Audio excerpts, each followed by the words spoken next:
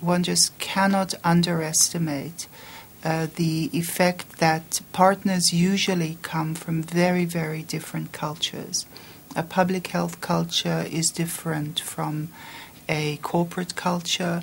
A corporate culture, of course, is very different from an NGO or community action group culture.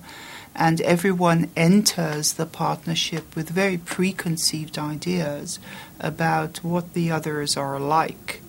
And therefore, it's important to have time to get to know each other, but also to be very, very clear about what one wants to achieve, what the results would be, and what each one contributes, and to really set that up in a kind of document, quasi-contract that everyone can refer back to, and that allows people to also then be accountable back to their own reference group.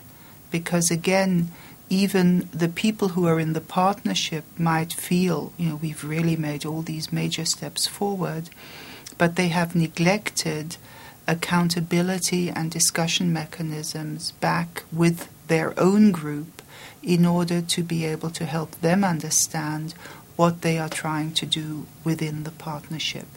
And in each case, there are these fears of, if I go into a partnership, will I lose the essence for what I stand for?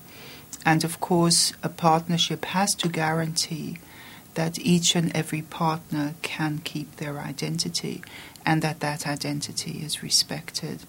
And therefore, partnerships are hard work. From the Open University.